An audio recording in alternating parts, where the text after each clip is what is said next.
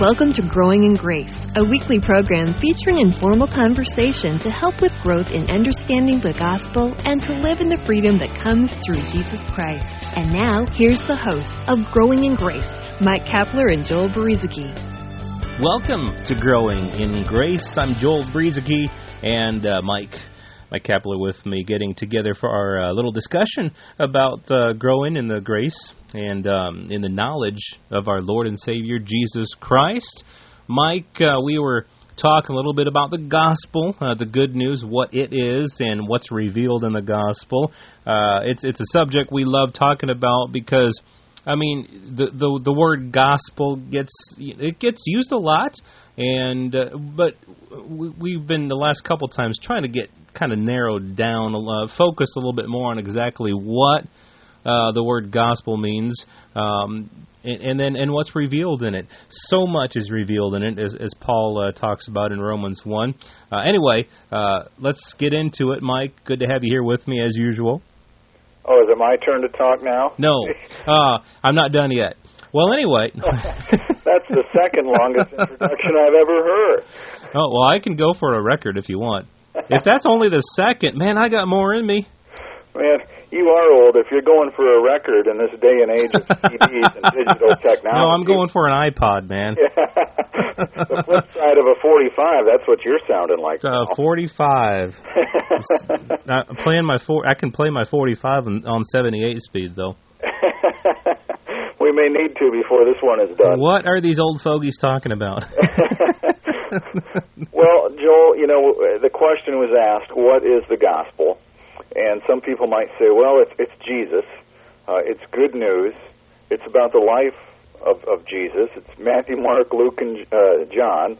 And, you know, it is all of that. But to focus specifically and to drill just a little bit deeper, what we were talking about before was in Romans 1:16 and 17. Paul said, I am not ashamed of the gospel of Christ, for it is the power of God unto salvation for the Jew first and for the Greek.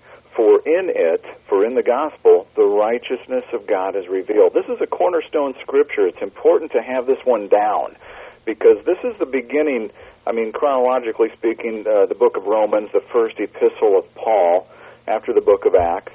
And Paul begins making a case for what the gospel is and why he's not ashamed of it.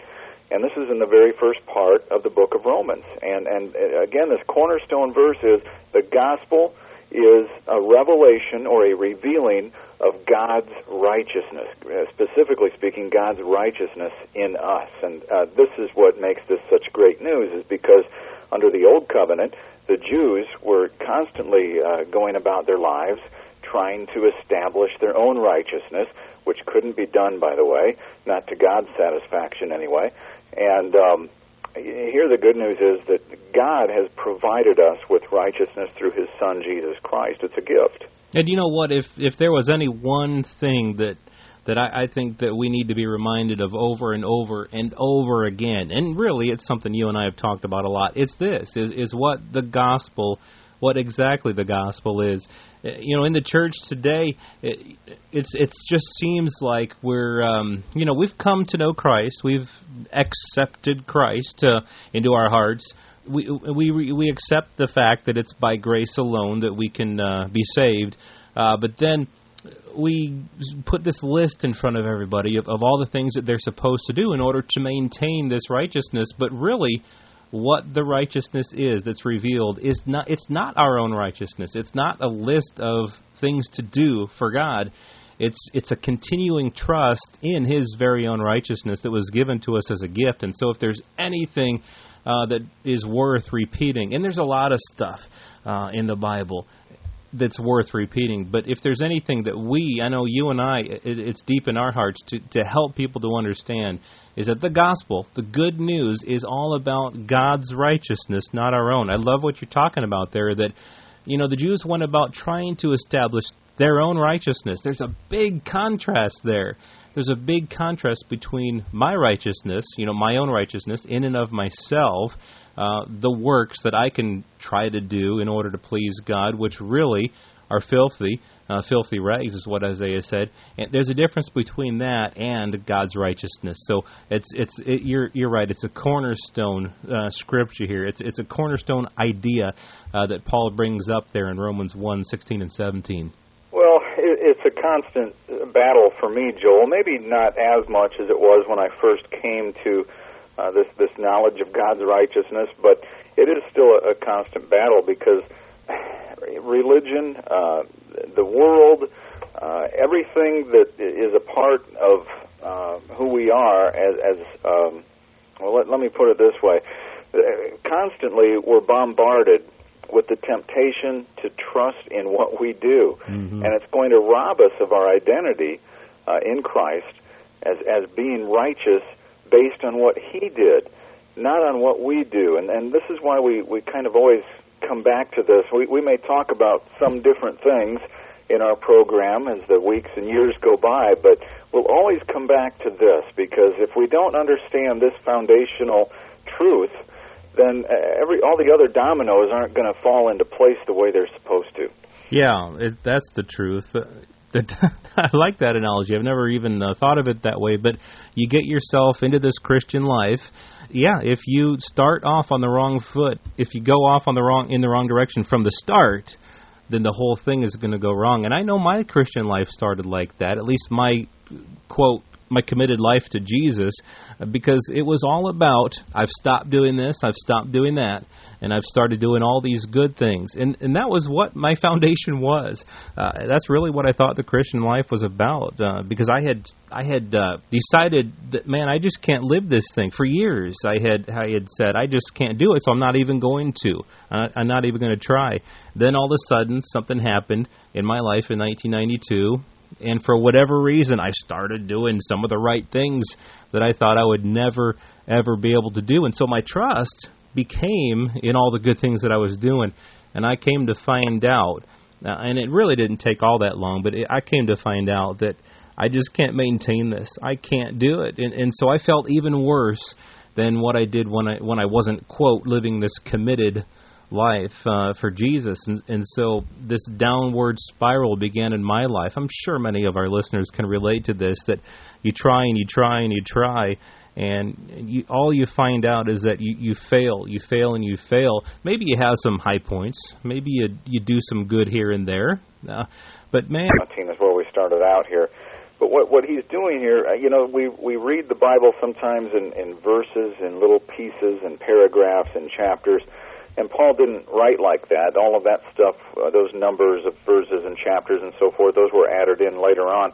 Paul, beginning here, makes his case for God's righteousness all through the book of Romans. I mean, this is just the beginning of a long conversation that Paul is having, trying to make a point, and it goes on for many chapters.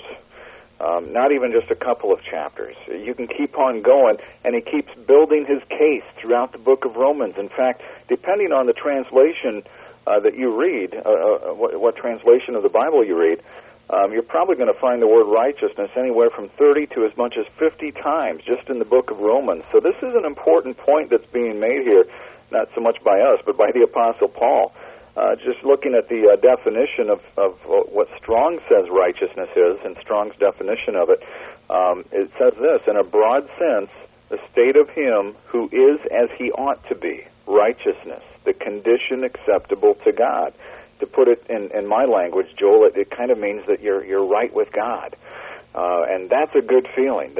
How many people have asked the question, "Are you right with God?" Gee, I wonder if I'm right with God. Well, we can know we're right with God, not by how well we live, not by all the bad things that we don't do anymore, but by simply trusting and believing in His finished work at the cross. Because remember, what we're all focused on here today is Romans 1:16 and 17, where Paul says, in the gospel, the righteousness of God is revealed. So when you understand the gospel, when you understand that you are now living in the gospel, in the good news, that you've received the good news, and now this is your life. Your whole life is based upon the gospel. Your whole life is based upon the good news. what that is that your life is now based upon not your own righteousness, but it's based upon God's righteousness. And as that definition from Strong says, Mike, that is good news. That's a great thing, because if you're right with God, that is a great place to be, and it's a gift. Paul says it's a gift. It's what was revealed in the gospel, God's very own righteousness, nothing that we could have ever accomplished on our own. Well, I know we haven't come to it yet, but later in the book of Romans, and I love the verse where Paul says, now that we know we're justified by faith, we have peace with God. I mean, if you're not justified by faith, if it isn't a gift, if you do have to work to get from God when it comes to righteousness, then that's a struggle, and that's something I went through for a lot of years. There were many moments in my Christian life, as hard as I tried, Joel, sometimes I just read, I read dozens of chapters of the Bible a week, just in my casual leisure time. And sometimes I would pray an hour a day, because this is what I was told to do, whether I wanted to or not. I really had a heart for God, but every now and then I was always questioning, where do I really stand with God? Yeah, it's that old treadmill you and I have talked about a lot. In my mind I was just picturing the Jetsons. And, some of our listeners, of course, might not remember that, but what was the dog's name on the Jetsons? Let's see, the boy's name was Elroy. That part I remember. Well, and the dad, he would George Jetson, he had their dog, Astro. Yeah, that's it. And it wasn't in the beginning, not during the actual show content, but in the beginning of the show, they showed him taking the dog, walking him on the treadmill, and then he gets on there, he ends up going flying on that treadmill. I mean, it's just going around and around and around on it. But that's kind of what the Christian life is for many people. It's a treadmill. You're trying to get your exercise. You're trying to do what you're supposed to be doing, but you're getting nowhere. And you might even be, something I like to do for my kids when I'm walking on the treadmill and they're watching TV while I'm walking on the treadmill. I'll stand there and I'll stop, and so I'll move backwards with the thing, and they get a kick out of that. Sometimes I remember my Christian life not being in a funny way, but my Christian life was like that, because I would be walking on that treadmill, and if I just stopped for a minute, I would fall back, and oh man, I just felt the condemnation. I felt the lack of joy. I mean, there was just a lack of joy. I didn't have that peace with God. The reason being because I was trusting in my own work on that treadmill. I wasn't trusting in God's righteousness. I was trusting in my own. Got about 30 seconds left, Mike. I don't know if you have any thoughts to end us up with here today. Well, yeah, my spiritual life was like that too, Joel. In fact, it's very similar to my real treadmill experience. I had the same problem as Astro the dog. I'm just way out of shape, but I'm looking forward to getting a little bit further into Romans next time we get together. Yeah, that'll be fun. Hey, if you want to get a hold of us at graceroots.org. I'm Joel, along with Mike. We'll be back again with you next time for more talk about growing in grace. You've been listening to Growing in Grace with Mike Kapler and Joel Berizicki, a weekly program featuring informal conversation to help with growth in understanding the gospel and to live in the freedom that comes through Jesus Christ.